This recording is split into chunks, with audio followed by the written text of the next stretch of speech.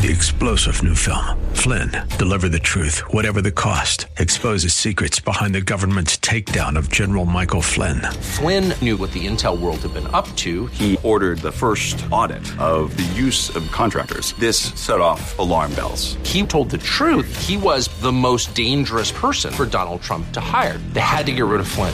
Flynn, deliver the truth, whatever the cost. Available now. Watch it today. Go to salemnow.com. salemnow.com. A single mom said she couldn't attend the dance. In Los Angeles, Will Carr, Fox News. A fiery train derailment in rural Iowa has at least one group suggesting the industry move forward in upgrading against aging rail tankers. The derailment sent 27 tanker cars filled with ethanol off the tracks. One national park named the deadliest in the country. Lake Mead is America's deadliest park, according to a top ranking by Outside Magazine. The park had 254 casualties over a span of 10 years, from 2006 to 2016. A majority of these deaths were due to natural causes and suicides, but drownings in the lake were also to blame. Park spokesperson Christy Vanover doesn't think the ranking will deter tourists from visiting. I don't feel that people are going to find that negatively affects their choice to visit here. We've actually talked to visitors here about the article, and they're shocked to hear that we're one of the deadliest parks because they see that if you enjoy the park safely, you can have a really great time out here. Coming in at number 2 deadliest is Yosemite National Park with 150 deaths. In Las Vegas, Andrew Kraft, Fox News. AT&T saying service is back to normal after a hardware issue prevented some customers' phone calls from connecting earlier today. In a statement, they apologized for the inconvenience and did not provide any other details. Lisa Lacera, Fox News Radio. Thinking about life insurance? What if you could make one free phone call and learn your best price from nearly a dozen highly rated, price-competitive companies? Well, that's exactly what happens when you call SelectQuote Life. For example, George is 40. He was getting sky-high quotes from other companies because he takes meds to control his blood pressure. But when I shopped around, I found him a 10-year, $500,000 policy for under $28 a month. I'm SelectQuote agent Dan Savino. And believe me, if SelectQuote isn't shopping for your life insurance, you're probably paying too much. For your free quote, call 1-800-494-2323. That's 1-800-494-2323. 1-800-494-2323. Or go to SelectQuote.com. Since 1985, we shop, you save. Get full details on the example policy at SelectQuote.com/commercials. Your price can vary depending on your health, issuing company, and other factors. Not available in all states. AM 570, The Mission. I'm Liz Black with Ask the Lawyer, sponsored by Connors & Sullivan Attorneys at Law, PLLC.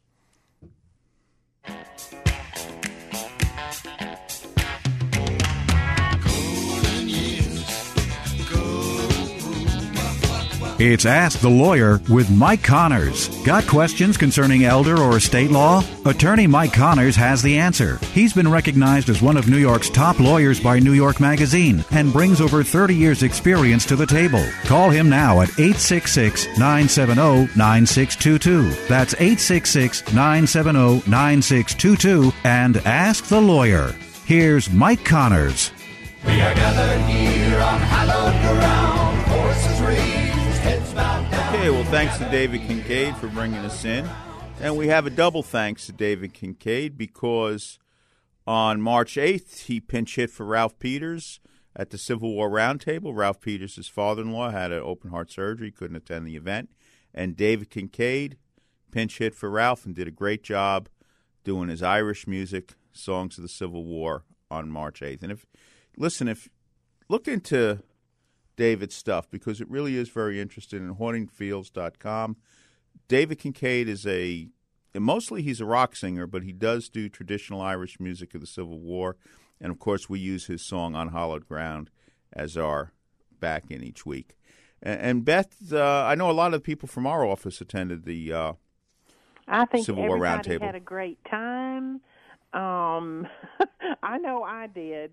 And I saw people there that were tapping their foot. One of the things that he was saying, which today I was going over, we have some of his CDs.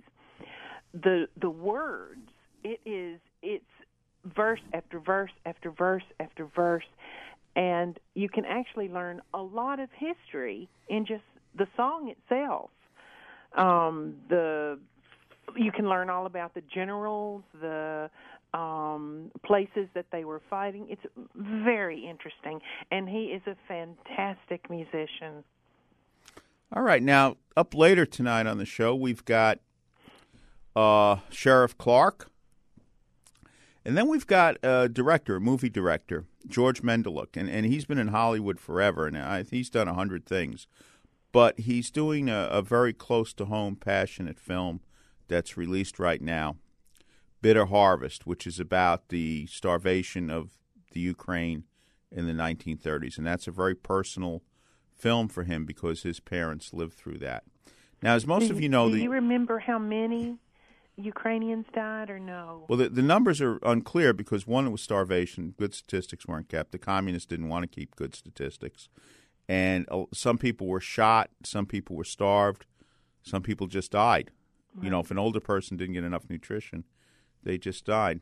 But as those of you know, the first part of the show is about estate planning and elder law. And the idea behind estate planning is to pass assets from one generation to the next, paying the least amount in taxes we need to pay legally, avoiding going through court, that's avoiding probate, and as far as elder law is concerned, trying to save assets from nursing home bills. And we have one phone call on right now. Celie from Brooklyn. Yes, Celie, what's your question? Hi. If my mother puts her house in an irrevocable trust, will that affect how she files her taxes? Ordinarily not. Most of the time when we put a house into an irrevocable trust, we have it so that the parent, the owner of the house before the transfer, has the authority to collect the rents. Let's say if it's a two-family house, they have a right to collect the rents. Of course, if it's not a two-family house and the house is not being rented out, there's no rents anyway. But no, a trust can be arranged in such a way that nothing changes as far as the taxes, which also means if somebody has a real estate exemption, senior citizens, veterans, STAR program exemption, you still keep it with the trust. And that's sometimes when some people realize that's one of the reasons you don't just transfer the house to your kids, because sometimes you lose those exemptions. Beth, I think you have a question on the email about that, right? I have a very similar one. This one is from Maurice. We just moved my mother into a nursing home. Several years ago, we placed her house in a trust. The social worker at the nursing home said we should have just transferred ownership by deed and not make a trust. Did we do the right thing? Well, yes, because here's the problem. You know, a lot of times bad things happen when you just transfer the house, let's say from deed, from, let's say, parent to child. One, you could lose the veterans exemption, senior citizen exemption, STAR program exemption, if you're assuming the child's not a senior citizen or veteran and so forth. That's one. But two, there are a lot more negative tax consequences. And one of the worst things that could happen is, let's say you deed the house to your son's married, he dies before you. You got a mess. You know, you're in partnership with your daughter-in-law. And your son could get sued, he could have a judgment against him. And we're not even talking about the extreme cases, which we do talk about at our seminars, where somebody deeded the house over to her daughter died, and then the grandson tries to evict the grandmother.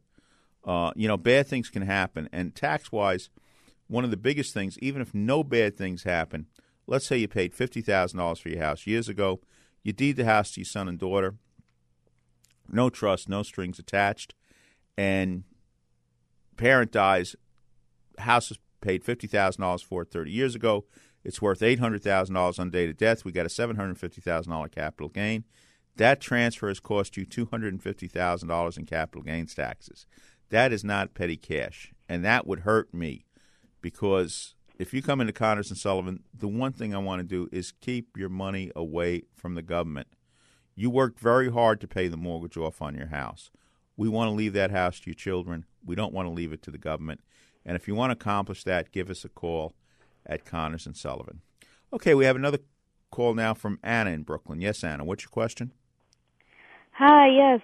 So my parents have never had any documents prepared before. They're interested in having a will done, but they're worried about whether they need to list all of their assets in the document, because they have several accounts. So they're just not sure how if all those accounts need to be put in the will. Okay, well, a will can be as simple as I leave everything to my spouse, If something happens to my spouse, I leave everything to my two children. I appoint my spouse to be the executor of the will. And if something happens to my spouse, I appoint the two children to be executors. It doesn't have to be complicated. Now, obviously, there are a lot of other things you can do in the will. But at the first step, if you're not sure what you're going to do with the will, just do a simple will. I leave everything to my spouse. I leave everything, if something happens to my spouse, to my children. Now, listen, if we've got $10 million worth of assets, yeah, we better do some trust to save on taxes. But assuming you're under $5 million, and by the way, New York State is going to $5,240,000 on April 1st. I'm talking about roughly 3 weeks from today. New York State is going to $5,240,000 where there's no death tax under that amount in New York State, and that is a dramatic change over the last 4 to 5 years. So at least something good's happened in New York State. But again, if you have a simple will, if you're under that $5 million, you're solidly under that $5 million, we can have a simple will. Husband leaves everything to wife. If something happens to both of them, leave it to the kids. Appoint the wife as executor, spouse as executor, and then the kids as co-executors. Yeah, there are variations. You can leave something to the grandchildren. You can do whatever you want with your will. But if you don't have a will, it's good to have something in place, at least have an executor named. And that's one of the main factors about a will. You want to appoint the person to be in charge. You don't want chaos. We have a question from Bruce in Staten Island. Thank you. Okay. Bruce, Staten Island. You're on deck. Bruce? We lose him? Uh-oh. Okay, so. All right, well. Beth, well, I think I have a. No, we have now, James? Okay, Bruce, you there? Yes. Okay. What's your question? My question is, if we have a situation in our family, my sister's got she has a co-op, and she's got a live-in person along with her. She's got one other occupant in the apartment. Right. And I'd like to know if there's a problem with the management of the co-op and they feel like getting rid of that person, what rights does that person have in terms of the co-op? The person who's living with my sister. A co-op would have a very difficult, as long as they don't put that person's name on the stock certificate or on the proprietary lease, a co-op would have a very difficult time trying to evict somebody who's invited there by the owner.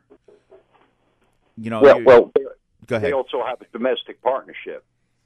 Well, then even more so. Then I don't see any problem. Domestic partnership at that point would make those. I thought it was more in the nature of an employee or home attendant or something like that. No. It's someone who's lived with them for a couple of years, and they formed a domestic partnership last year. Yeah. The question would be if the co-op in long-range planning would allow that person to either go on the stock certificate as a beneficiary under the trust or joint. But the co-op is not going to be able to evict a domestic partner from an apartment that's Just this one more thing, though. They've gotten down and dirty with this person. They've fabricated a whole bunch of stories about this person, and they're really harassing the heck out of them. What can you do about that? The co-op board itself is harassing this person? The management, yes. The management agent. Have you put a complaint into the co-op? Are they sympathetic, or are they, No, they haven't. They haven't responded to anything, and we spoke to somebody, and they said you should go to court and try to take them to court and have them explain what the heck they're talking about. You know what I mean? Yeah, but that could get expensive. The first thing, I would write a letter to the co-op board explaining the objectionable actions of the management company, because after all, the management company works for the co-op, and then try to find out through those letters who's the bad guy, the co-op board or the management. In other words, is the management company doing what the co-op wants or vice versa? Yeah, you can go to court, but you know what? I don't know how bad the harassment is, and that's a problem. I don't think we want to go into that. Well, you know what they did to my sister? They put believe it or not, she owns the co-op, and they put a $3,000 fine on her because they say that person shouldn't be living there, and they don't like them. How many units are in the co-op? She's been there. She's been there about 5 years. He's been there about 2-3 years.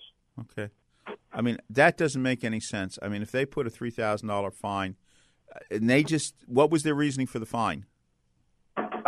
they're claiming that person has no right to be living there. And do they know he's a domestic partner? Yes, they do. That is just not right. Has she paid the $3,000 fine? Nope.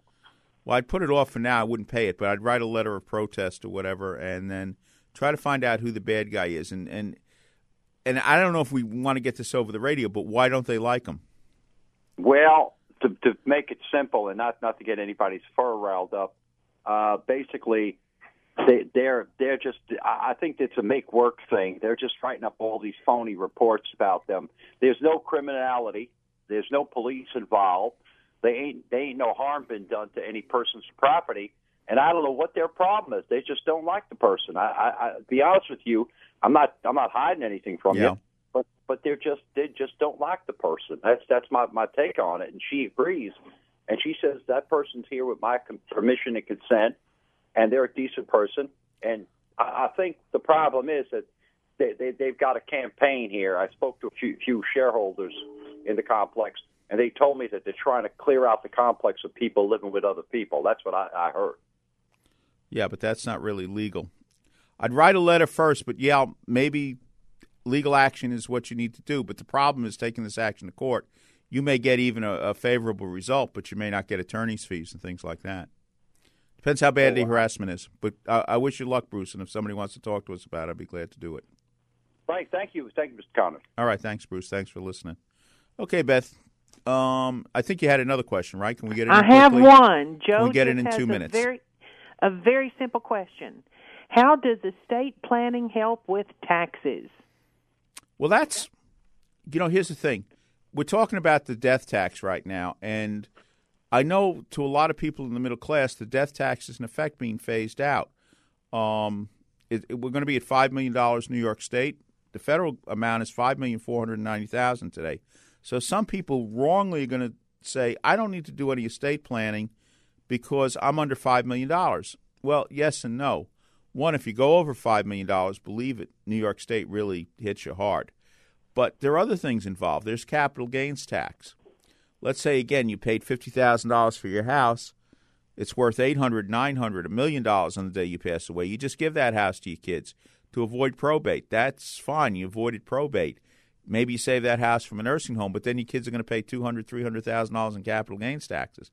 I mean, I've seen people literally pay $200,000, $300,000 in capital gains taxes to save on a possible $50,000 nursing home bill. Now, sometimes you make a mistake. You miscalculate life expectancies and things like that. You don't know what the future is going to have. But there's no reason for that one. There's no reason to throw $300,000 out the window. Well, some people get bad advice. They just don't know. Right. And, listen, that's what I try to do very hard, and what the attorneys in our office try to do very hard, is that when we come up with a plan with you, the idea is to try to save on estate taxes. If we don't need to worry about estate taxes, good. We want to save on capital gains taxes. If you paid $50,000 for your house and it's worth $1 million, you don't want your kids to pay capital gains tax on that house, and there are ways to avoid it. And number three, the worst case today may not be the estate taxes, may not be the death taxes. It's losing your house to a nursing home. The average cost of a nursing home in New York is roughly $15,000 a month. Listen, we need to take a short break. At the end of the break, we're going to have the very controversial Sheriff David Clarke. Thank you for listening to Ask the Lawyer. I think I just found myself believing that I didn't need God. I just had everything under control, and church was actually a burden to me. I might have gone to church, at Christmas time, gradually quit going. No, I didn't take my faith seriously, which probably means I never really got it to begin with. You can have a beautiful car, a big fancy home, but if you don't have Christ in your life, there's an emptiness that's there. We are enslaved to power or to greed or to wealth or to lust, especially as a man. But there's a true freedom to not be enslaved, but to attach ourselves to God and to be free. Thank God I'm home. Now that I'm back in the Catholic Church, I'm a new person. I love it. There's peace in our home that we didn't have before. You're coming home to a Catholic family where people today just embrace you. If you've been away from the Catholic Church for whatever reason, we invite you to take another look. Visit CatholicsComeHome.org today. If you're a homeowner age 62 or older and are finding it hard to pay off debt, or how about enjoying your retirement years with less stress? A government-insured reverse mortgage may be the answer, or might be the perfect solution for you and your family. Hi, this is Frank Melia, a certified mortgage planner. I've been a mortgage specialist for over 20 years, and I've helped countless homeowners all over the tri-state area tap into a little or a lot of their home equity so they can use it right now. Whenever I sit down with a homeowner, the number one question asked is always, which reverse mortgage option is best for me and my family? I personally will help you decide which reverse mortgage program is best for you. My job is to help active retirees find the best solution for their retirement goals. I do this by educating homeowners with straightforward, objective information and answers. It's free to call and speak with me, Frank Melia, to determine if this FHA program might be able to help you and your loved ones now. Call 888-943-2646. Call and speak with me right now. I'll answer your questions and help you decide if a reverse mortgage is right for you and your family. Make the call now, 888-943-2646. Once again, call 888-943-2646, and you could be on your way to a stress-free retirement. Frank Melia, NMLS number 62591. All loans provided by Quantic Bank, NMLS number 403503.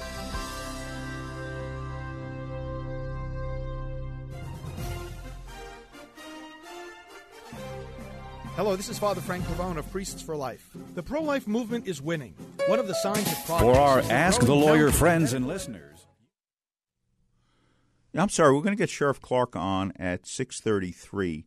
In the meanwhile, we're going to talk to Lauren Ross, who's involved with one of the charities that we also get involved with, A Chance for Life. So, go ahead, Lauren.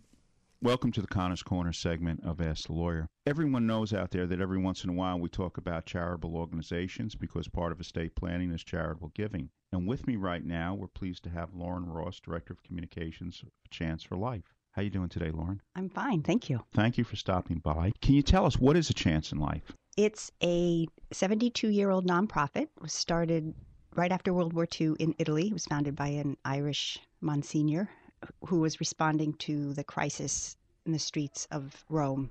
Hundreds of thousands of war orphans living on the street. And he started a shoeshine hotel to respond to them, to get them off the street, to give them a hot meal, to give them a place to stay. Kept finding that they would disappear during the day after they had their meal and a place to stay. And he would find them on the streets again. And he asked them why they didn't want to stay in the safe place, and they said basically that we're used to living on the streets, we're used to being independent, we don't want adults telling us what to do. So that struck a chord in him, and he realized that young people need more than just a warm bed and a warm meal. And so he actually built up around this shoeshine hotel. He ended up getting 200 acres outside on the outskirts of Rome, built a town, and he said to the kids, okay, you run this town. You take responsibility for it. You're in charge. You elect your own mayors, you elect your own judges, your own commissioners. And so they took that on, and it's still in Italy. We still have a program in Italy, in Rome and also in Civitavecchia. Right now, most of the young people who live at that town in Italy are not Italian orphans. They are refugees from Northern Africa and from Eastern Europe. It depends what's happening in the world where these refugees come from, but as you know, there's thousands and thousands that end up on the shores of Italy. So some of them end up at Boys Town. And they still do this. They still live in the same way. They learn Italian. They have assembly twice a week, and they run their town and develop and grow as young leaders in that way. Recently, in 2015, we expanded to Ethiopia and to India. So we're taking that approach to youth development, the self-government, and taking it to other countries and responding to the different youth issues in other countries, what poor kids face in different countries. Yeah, like a few months ago, we had Father Deshomi on the show, and he was talking about the challenges, especially that disabled children and young girls face in Ethiopia. Yeah. So we're working with about 400 young people in Ethiopia, and he's the priest at a diocese in southwestern Ethiopia and is responsible for youth programs, and he does wonderful work. And so we were able to meet with him and develop to bring self-government into the programs that he had established with high school girls, some of whom live 2 hours away from their high school and have to literally walk every day to get to high school. So many drop out. So the program that he has and that we're helping to fund is to have them live with families in homes closer to their high school so they can finish high school, and that opens up all kinds of opportunities in terms of going on to college and vocational school. And yeah, if you're disabled and poor in Ethiopia, a lot, that population is hidden because there's this real stigma around being disabled. And so our program in a small way has helped to make it more public and more accepted. And Father Tashomi now has families who have young people who are disabled in their homes coming to him and openly admitting that they have these young people. And if that's all we've done, I think I'm really proud of that it's okay to have somebody who's disabled, and there are ways that they can live more dignified lives out in the open and get training and maybe start a small business. So, yeah. Now, you have a program where you can sponsor a child? Yes.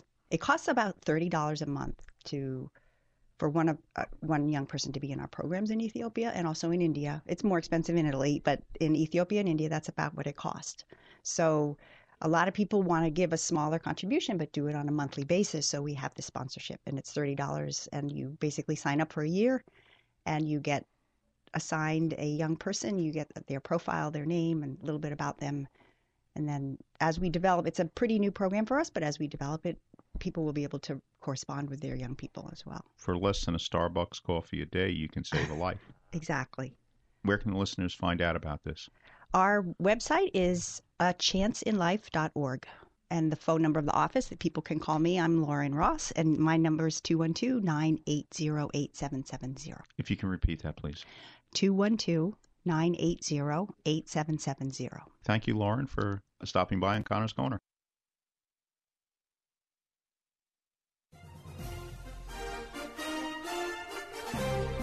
Hello, this is Father Frank Pavone of Priests for Life. The pro-life movement is winning.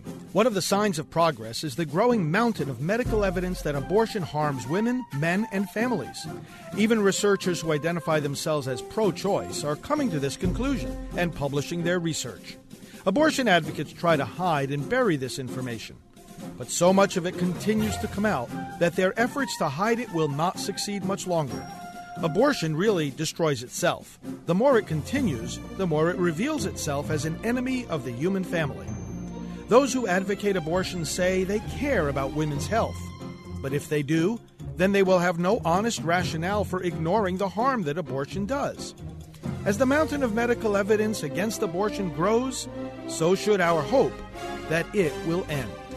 This is Father Frank Pavone, National Director of Priests for Life. For our Ask the Lawyer friends and listeners, you can attend any of Connors and Sullivan's free seminars on elder law, Medicaid, wills and estate planning, and more. Yes, it's all free and all close to you. So come to Connors and Sullivan's free seminars. On Monday, March 27th at Vesuvio Restaurant, 7305 3rd Avenue in Bay Ridge, Brooklyn at 11 a.m., 3 p.m., and 7 p.m. On Wednesday, March 29th at Buckley's, 2926 Avenue U.S. in Sheepshead Bay, Brooklyn at 11 a.m., 3 p.m., and 7 p.m. And at the Montauk Club, 25 8th Avenue in Park Slope, Brooklyn on Thursday, March 30th at 3 p.m. and 7 p.m. Can't go to any Connors & Sullivan's free seminars? Then call Connors & Sullivan at 718-238-6500 for your own free office appointment. Make an educated decision on your estate and family legal solutions today. Just call Connors & Sullivan at 718-238-6500. That's Connors & Sullivan, 718-238-6500, or go to ConnorsandSullivan.com. Find out what you're entitled to. Come to a Connors & Sullivan free seminar. For more information, call 718-238-6500 or go to ConnorsandSullivan.com. Connors & Sullivan. Plan now for later. Welcome back to Ask the Lawyer with Mike Connors. Welcome to the Connors Corner segment of Ask the Lawyer. With me right now, I have one of the heroes of the United States, Sheriff David Clarke. How are you doing today, sir? Fantastic. I shun the label of hero, but the men and women I send out every day in harm's way, they are heroes. Yeah, but they need a leader and they need inspiration. There's no doubt about that. Now, you've been very outspoken in the defense of police officers around the country. And you have a book right out now, Cop Under Fire. What is the book about? Why should people buy this book? Well, there's two reasons the motivation. One was because the left mainstream media tries to label me as something that I'm not. They're trying to define me and therefore discredit me. And so I wanted to swap that away. But also more importantly, you know, I live in a world where people usually only get the benefit of a soundbite from me. I'm on TV, radio, and you have to talk in sound bites. You only get 3-4 minutes to make 2 or 3 points. And so what I do in this book, Cop Under Fire, is it allows people to deeper dive into some of those sound bites, because the sound bites, they have substance to them. So I put some meat on the bone in this book on some issues that many people in a political environment will not touch. If you notice the subtitle beyond the hashtags of race, crime, and politics for a better America, I'll touch what some people refer to as that third rail in American politics, those explosive issues like race, like policing in urban centers, like some of the cultural dysfunction that goes on in the black underclass in the American ghetto and how that's hurting. I'll touch those issues because even people like Representative John Conyers of Detroit, Michigan, or Elijah Cummings of the Baltimore area, Maxine Waters in L.A., Bobby Rush in Chicago, they know better. They know what's hurting the black community. And it isn't all racism and discrimination. Some of it is lifestyle choices. But I'll stand up because we got to be able to self-criticize if we're going to get, you notice the subtitle says beyond. We're never going to solve all of these things. This is not a book that's full of solutions. But what it does is it helps people after robust dialogue and discussion to get beyond it and to move on to some of the more pressing issues facing the United States of America. Why do you think some of the people that you just mentioned are supporters of Black Lives Matter?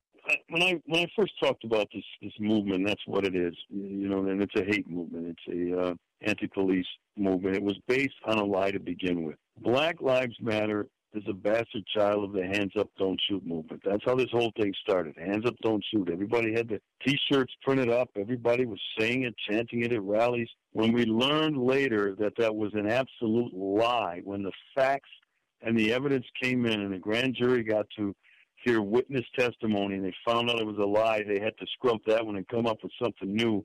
So they came up with this movement called Black Lives Matter. But the thing about it is none of the claims that they make, none of them, not one, is substantiated by any data or research.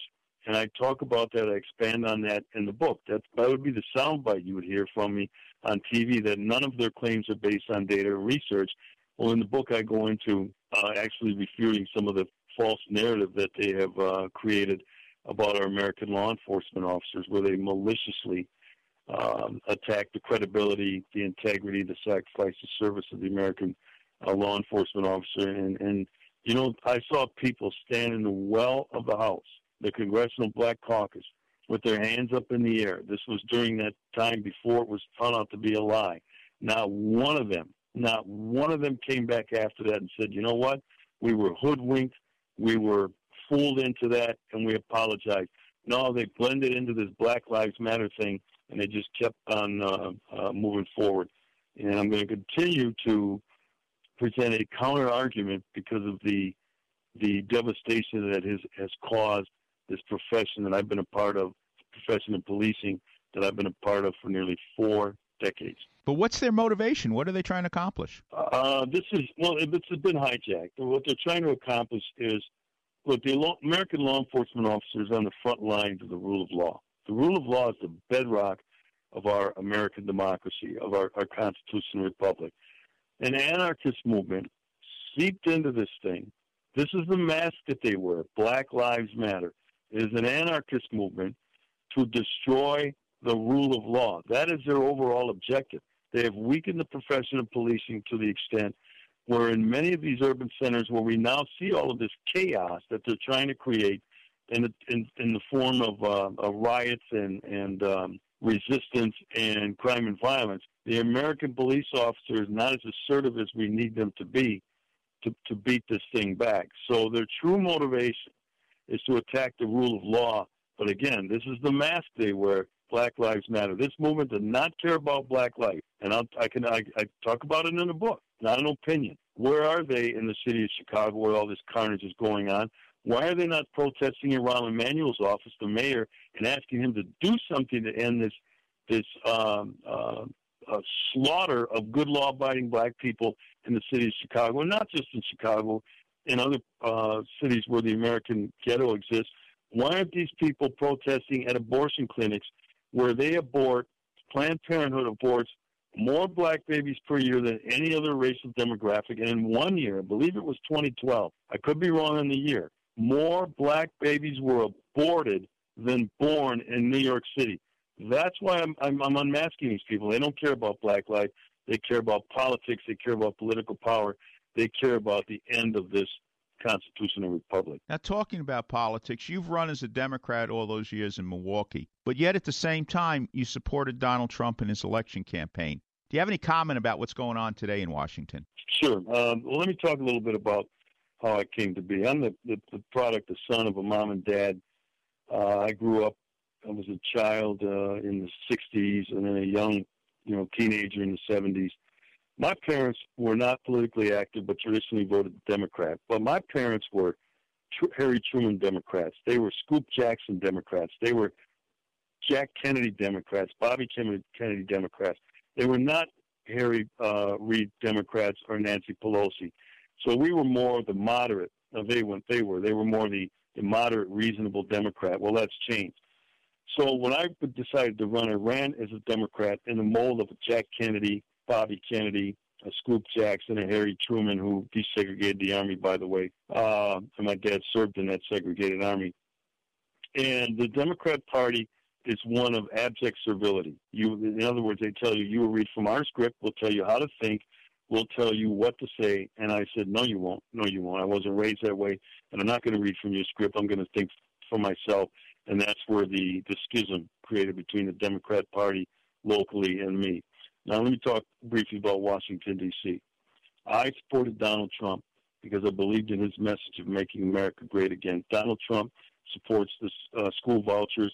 That is the lifeline for kids in the American ghetto, black kids and their parents, to rescue them from that failing school system, to give them a chance at reaching their God-given potential. Education has always been the traditional vehicle to upward mobility in the United States. And in our K-12 urban school system, these kids are being underserved. Donald Trump also talked about kickstarting this local economy. Black people can't find meaningful work in the American ghetto. Donald Trump also talked about the crime and violence in these cities, and he talked about a better quality of life for all Americans. He didn't just say black people, all Americans, but he made it clear that they are being left behind. So when I listened to him, and I got a chance to talk to him several times privately, he talked about border protection. He talked about the need for it. That stuff's right up my alley, and that's why I said at this period in time, we need an outsider in Washington, D.C. to bust up this cartel, and that's what it is, the Washington establishment, and to begin to give the government back to the people. And that was Donald Trump's message. He is going to do this. It's going to be uphill. There's no doubt about that. But I'll tell you what, I told Donald Trump at the time, when I say I support something, I'm all in, and you can believe I'm going to fight for you. And I did fight for him to become the 45th president, but now the fight has to continue with beating back this Washington cartel, draining this swamp, and returning power back to the states. I talk about that in the book with the Article 5 in the Convention of States, and also back to the people. The name of the book, Cop Under Fire, Working Beyond Hashtags of Race, Crime, and Politics for a Better America by Sheriff David Clarke. If you want to get a book where somebody thinks out of the box, buy the book. We all know someone who's been touched by cancer. It's the second leading cause of death. And it took the life of my father, John Wayne. But even in his final days, he was thinking about helping others and publicly campaigning to raise awareness about cancer. His courage and grit inspired our family to do everything we could to fight the big C, as my dad called it. So we did something about it and founded the John Wayne Cancer Institute 35 years ago to advance life-saving research. Our discoveries are fundamentally changing the way cancer is treated around the world. Cures are within our reach, but we can't do it alone. I'm Patrick Wayne, and I'd be honored if you joined us in the fight against cancer. You can make a lasting legacy by helping to eradicate this deadly disease. Together, we can save lives. To learn more, visit jwcigiving.org. That's jwcigiving.org. I have children. How can I protect them if something happens? Will my assets be lost if I go into a nursing home? We have property. How will it affect the ones still here? Who will help us take care of Grandma? These questions can be answered by calling 718-238-6500 for a free consultation from Connors & Sullivan Attorneys at Law, providing dedicated, caring, and highly responsive legal services. They're focused on issues that matter to you: protection of your family, preservation of your assets, and respect of your wishes with dignity. That's all I want from a lawyer, making it easier for my children. Call 718-238-6500. Get a free consultation. Connors & Sullivan's clients don't get lost in the cracks. They have dedicated attorneys who know their clients and the issues that matter most to them. Connors & Sullivan's estate planning, elder law, and probate attorneys work closely with every client. Don't leave behind problems for your family. Call 718-238-6500 and get a free consultation today. Connors & Sullivan. Plan now for later. Welcome back to Ask the Lawyer with Mike Connors.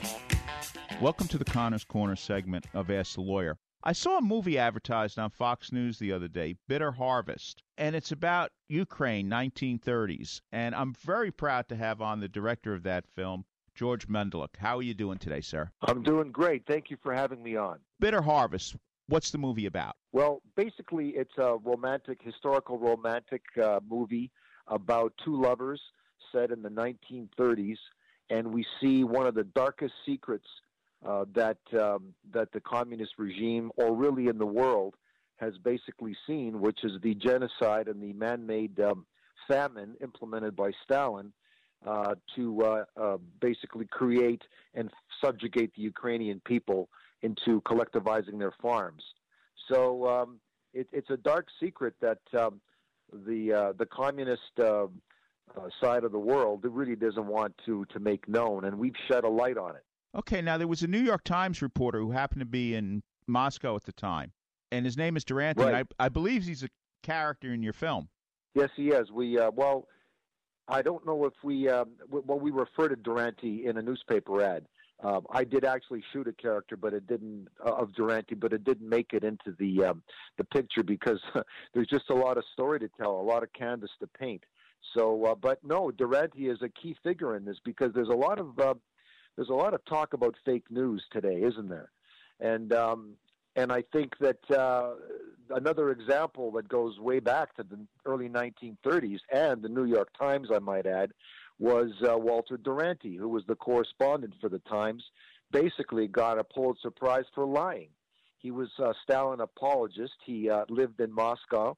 He was an alcoholic, a whoremonger, basically, and he wrote euphemistic log lines like it's not famine, but it's bad weather. It's poor farming practices. It's malnutrition, when really it was a horrific, totally inhumane starvation of 4 to 7 million Ukrainians, a third of whom were children, in order to basically convert which was a free society in terms of farming into collectivization. You could get shot literally or killed for taking a carrot out of your garden and feeding it to your children, because that carrot belonged to the state. I mean, that's incredible. Sometimes just and the magnitude of the number of people that died. What was it, like something like 25,000 people a day? Yes, 25,000 people a day. But you see, the true numbers are very difficult to calculate because of three reasons. We mentioned fake news. The other gentleman that actually wrote against Durante's commentary was a gentleman called Gareth Jones. He was a Welshman, and he wrote for The Guardian, for many other papers as well. And he actually hitchhiked through Ukraine at the time, slept with the villagers on the floor, and he reported that it was a raging famine, quote unquote. Mysteriously died, was killed by bandits a few years later. Not a coincidence, I don't think. And yes, it is a dark secret that the film sheds a light on. And the other thing was the Iron Curtain. The Iron Curtain created a secrecy. Not a lot of information or travel was happening, if you recall, before the fall of the Soviet Union. And then the third thing was terror. The Ukrainians were absolutely cowed by these terrorist tactics that in terms of speaking about it. So when the curtain came up and the Soviet Union fell, this slowly began to emerge. But a lot needs to be told. And thank goodness the film has been sold to 45 countries. And I read yesterday that Portugal actually has accepted the reality that it was an actual man-made genocide. Yeah, well, part of the problem is a lot of people who grew up in the Soviet Union, whether it was Ukraine, even in Ukraine, they weren't taught this. It was not in their history books. Of course not.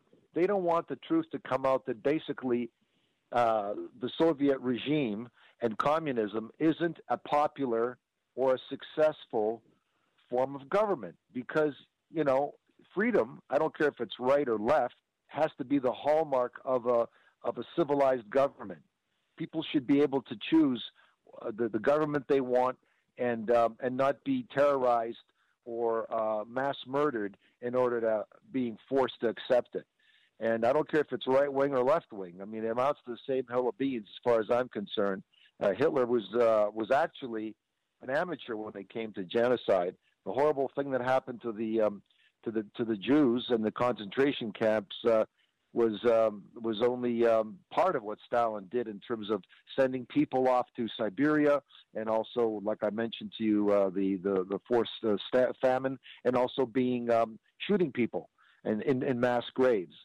This guy was a monster, and amazingly, he enjoys a 45% favorable rating in the Soviet Union right now, and Putin, who worships this mass murderer, has a 85% rating favorability. So the truth has to come out because, like Carl Jung said, what is revealed is healed, and what you resist persists.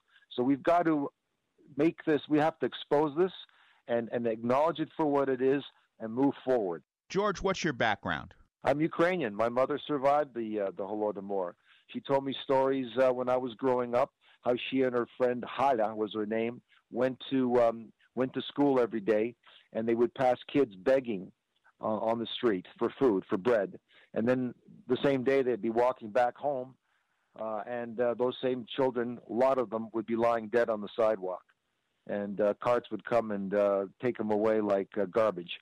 And her best friend ultimately died because it's a horrific way to die. It takes an awful long time. It takes the humanity out of you. And her friend, towards the end, had a bloated stomach, and she collapsed in school in front of her, voiding water. And that was the end of her best friend. And so I grew up this, and it's been an honor and a real responsibility to be able to tell the story and bring it to the screen. Is there any relationship between the times in the 1930s and the present? I do think so. I think so in terms of fake news, and I thought, the Pulitzer Prize folks have not pulled the prize from Duranty, and although the Times has acknowledged that Duranty basically created false reportage, they haven't basically acknowledged the Holodomor as a crime against humanity. And so the media played a big part then and plays a big part now, and that's just one example. And I think people don't understand and aren't educated in terms of the whole mission of what communism really entails, and that's basically to make it a worldwide phenomenon. And when we were filming, the war broke out, and I said this is just the beginning, and now we see Russian influence expanding all over the world, and we have to be vigilant. Reagan was vigilant, he knew what it was. He said, "Bring down the wall," and our government has to be vigilant as well, in my opinion. Let's get back to the movie again. Who are the main characters and what's the focus? The focus is basically a love story, and so I want people to realize it's not a dry documentary. It's a love story first and foremost, and the theme of the love story is that love triumphs and transcends over the worst kind of evil and even death in a way. It's a love story between Yuri, who is a painter and an artist, and the childhood sweetheart, Natalka, played by Samantha Barks, and Yuri is played by Max Irons. And then we have the grandfather played by the legendary Terrence Stamp. We have Barry Pepper, who was in Sergeant Ryan. And we have Tamir Hassan as well, who was the consummate evil dude in the movie. Every hero or heroine is defined by the struggle against fear and evil. And so this is the story as well. In a way, the paradigm is like Dr. Zhivago. We see the horror of the early 30s in Ukraine through the eyes of our lovers who attempt to deal with it and still live a free life. Have you gotten any blowback or anything because maybe your film's not politically correct? Well, I don't think our film is politically correct, and I think although I don't read the reviews, I think the reviews have not been accurate or generous from what I gather. But I take heart in the fact that 79 or 80% of the audience loves the picture, and like I said earlier to somebody that in Toronto it opened, and to 5,700 screens. $57 per screen, 5,700, per screen. And that's a phenomenal opening. And I'd rather go with the audience satisfaction and loving the movie than anything else. We just came back from a 7-country press tour. The film opened in Washington, New York, London, and Kiev, and then Ottawa and Toronto. And like I said before, it's been sold to 45 different countries around the world. So the news is getting out, and that's really what we wanted. This is more than a movie. It's a calling. It's a calling to draw parallels between what happened in 1933 and today and shine a light on one of the darkest secrets of the communist regime. Okay, well, thank you for doing that. I mean, I know it's personal for you, but there are people who love freedom and who respect and honor what the Ukrainians went through all these years. So we can't thank you enough for doing that, and we hope the film does well. The name of the film is Bitter Harvest. Go see it as soon as you can. Yeah, thank you very much. I really appreciate being on your show, and yes, it's all about freedom. Thank you. Okay, again, thanks to George Mendelik. We do hope the film does well. I know it's limited release right now in New York, so you got to search hard for it. But hopefully it'll be a greater release, in the not-too-far-distant future. I have one comment. One of our guests in the past, Gary Kasparov, was talking about some of the Poles and Putin. And he said, Kasparov is the chess champion who ran against Putin for president years ago. And he said, let's say you're sitting in your apartment in Moscow. The phone rings. Somebody asks you, what do you think about Putin? You have no idea who's on the other side of the line. What are you going to say? And he said it was remarkable that Putin has a 15% negative rating with the Russians. So, take the polls with a grain of salt or whatever. But, every once in a while there's a film that comes out that's trying to do something that's Bitter Harvest. So please support it if you get the chance. And when it comes out on DVD, let's buy those DVDs. Now, next week, we're going to have on Timothy Egan. And Timothy Egan's an author who wrote a book about General Thomas Francis Meagher. And General Meagher was a great historical figure. He influenced the politics in 3 continents. He was sentenced to death in Ireland for inciting treason, although he just spoke. He never raised a sword. He never fired a shot in anger in Ireland. He just made speeches, but he was sentenced to death. There was an uproar at the time, so they commuted his sentence of death to exile in Australia, where he went to Tasmania. From Tasmania, he made a thrilling escape, which you can read about in the book, to make it to San Francisco in the United States, then eventually came to New York, became a lawyer in New York, was involved in one of the first cases of temporary insanity, which we'll talk about someday, General Daniel Sickles. Then he was brigade commander of the Irish Brigade, campaigned for Lincoln in 1864, was appointed governor of Montana, which Montana was really the Wild West back then, and died under mysterious circumstances. Now, I don't know whether the circumstances were mysterious enough, but the author, Tim Egan, says they were. I just used to read that he was drinking and he fell off the boat in Montana and he died. But Timothy Egan has evidence that he was killed by some vigilantes back there in 1868. Next guest of the Civil War Roundtable, the legendary Ed Bars. Don't forget about Ed, 93 years old. Going to be talking about Grierson's raid. Thank you for listening to Ask the Lawyer. Thank you for all your comments.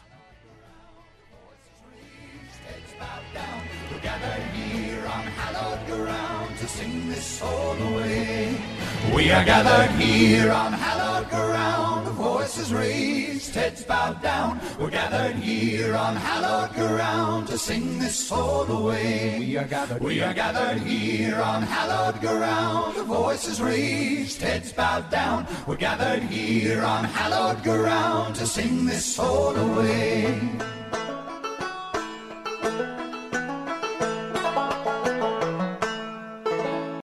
Three-star General Michael J. Flynn, head of the Pentagon Intelligence Agency, knew all the government's dirty secrets. He was one of the most respected generals in the military. Flynn knew what the intel world had been up to. He understood its funding. He ordered the first audit of the use of contractors. This set off alarm bells. The explosive new documentary, Flynn, Deliver the Truth, Whatever the Cost, uncovers the facts behind this scandal. Flynn told the truth. He was the most dangerous person for Donald Trump to hire. I find out the worst enemy that I'm going to face in my life is right here in America. They took my assessment and they wanted me to change it. And I was like, I'm not changing it. They had to get rid of Flynn. With in-depth interviews, archival footage, and never-before-seen personal records of the man behind the headlines. I just felt like I was drowning. Flynn, Deliver the Truth, Whatever the Cost. Available now. Watch it today. Go to salemnow.com. salemnow.com.